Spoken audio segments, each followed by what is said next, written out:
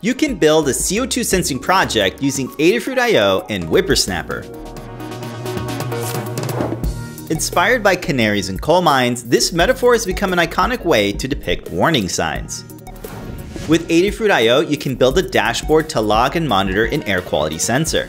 Using Whippersnapper, you can easily set up an ESP32 Wi-Fi dev board and an SCD40 CO2 air quality sensor. There's no coding required, so you don't need to know Arduino, Python, command lines, or even an IDE. Now you can use servos and trigger them whenever the air quality reaches high values. You have control of the servo and can change the angle of the horn by adjusting a slider. We set up an action to trigger the servo whenever the CO2 level reaches high values.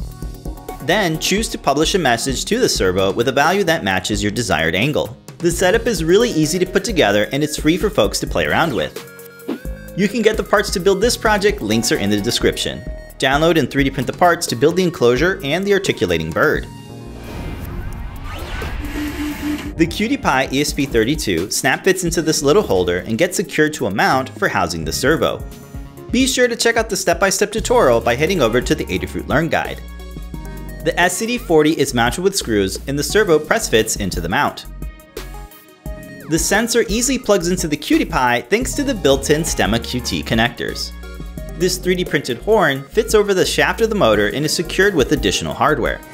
Now we can slide the circuit into the housing with the sensor poking out of the cutout. Assemble your friendly bird by joining the two wings to the body and create a rivet by heating up the tip of the pin. The wings freely rotate, allowing our bird to appear sad when it's upside down and happy when it's upright. The bird can then be press fitted into the shaft of the servo and the circuit can be powered over USB-C. We hope this inspires you to check out Whippersnapper and Adafruit IO for your next IoT project.